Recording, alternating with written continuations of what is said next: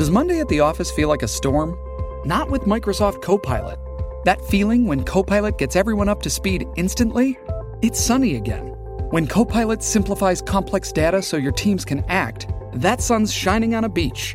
And when Copilot uncovers hidden insights, you're on that beach with your people, and you find buried treasure.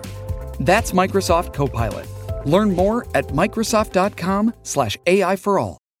This is Afternoons with Rob Breckenridge on News Talk 770 Radio, Calgary's breaking news and conversation station.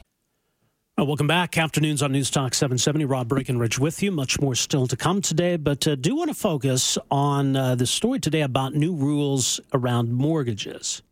And again, I think it's something that people who are maybe looking at buying a home need to be aware of. But also, there's the implication in all of this that maybe everybody else, whether you already own a home, maybe you have no interest in buying a home, but in the housing market itself. I mean, if the housing market is in trouble, that could obviously have some repercussions through the market and affect us all. So you've got the CMHC, and there was an op-ed that the CEO of the CMHC wrote in the Globe and Mail today, raising a bit of a red flag about the real estate sector.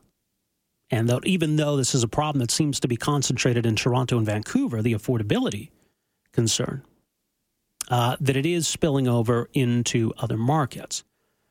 So as a result, there are some new mortgage rules in effect today that are aimed at minimizing the potential fallout.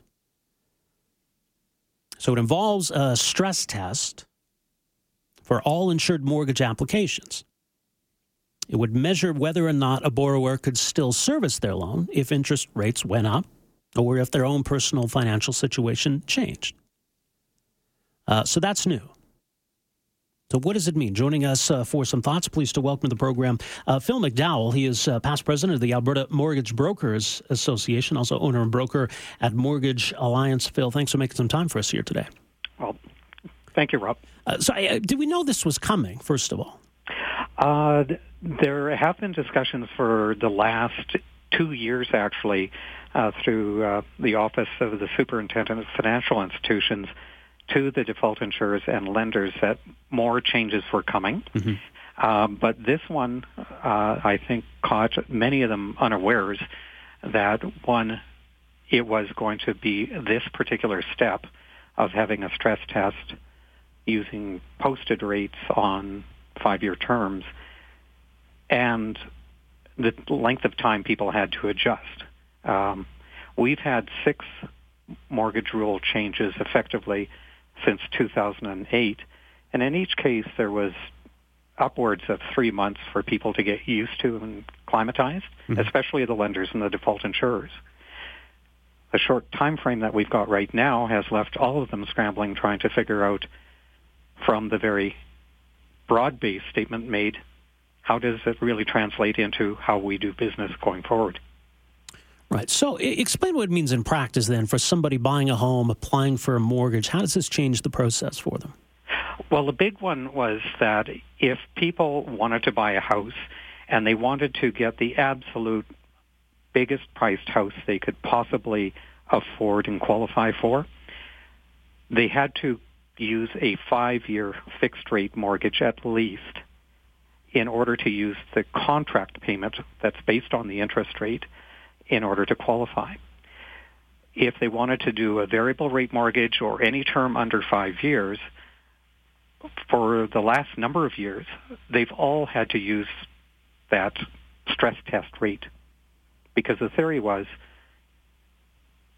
the rates are going to change, but if you've got a 5-year term, you've got time to adjust. Basically, what's happened is, since those changes were made, the interest rates have, in fact, gone down, not gone up. And I think the Bank of Canada Department of Finance is really worried that people are going to be into a 5-year rate mortgage for 4 years, and then the rates start kicking up, and they won't adjust. So that's where their philosophy is coming from. Rates haven't gone up as they anticipated, so now we're going to have to treat everything equally. All right. So is it an overreaction in your view? My personal opinion is it's not an overreaction to an environment of lower interest rates. Just applying the stress test itself. But I do think that they've done some things with rolling out the policy with insured mortgages that is going to reduce overall competition. And even when the interest rates naturally increase, the consumer is going to pay a higher price for their mortgages as a result of the changes that they've implemented. It's not just purchases that are going to be affected.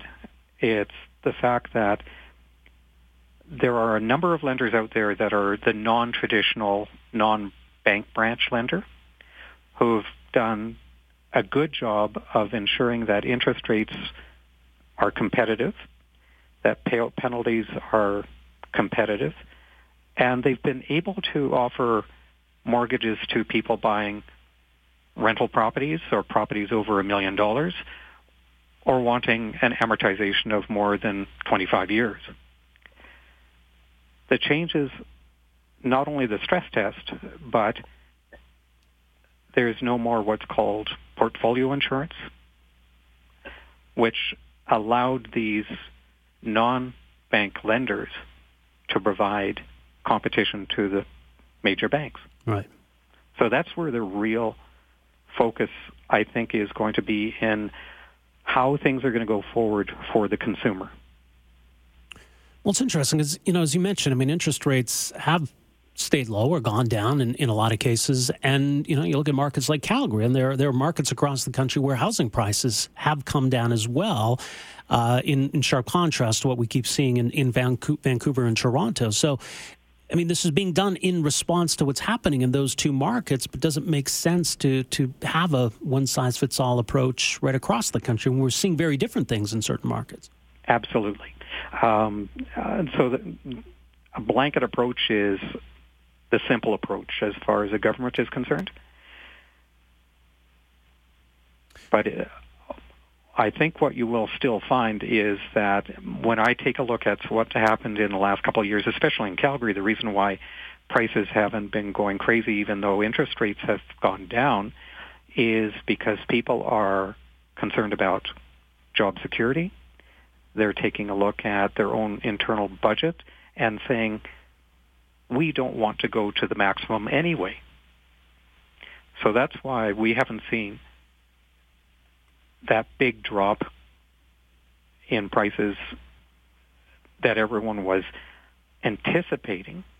Like if you remember Garth Turner talking about Calgary going down by 25% 6 years ago. Mm-hmm. That did not happen because there is a resilience in pricing. Well, there seems to be, yeah. I mean, but there is that concern. I think we saw it, 30 years ago in Alberta where you got people in situations where the value of their house drops below what they owe on it with a collapse in housing prices and that concern. So when we face those kinds of pressures where we've got an economic downturn in Alberta, but then at the same time we've got housing markets that are overheated, like in Vancouver and Toronto, how do we manage then these very different circumstances? Well, I think, again, it can be applied because there's a sophistication with computers nowadays, like the default insurers run off postal codes. If you really were concerned about an overheated marketplace, you throw out an announcement that you're using a stress test rate based on a postal code. Right. So you don't need a national program just for administrative sake.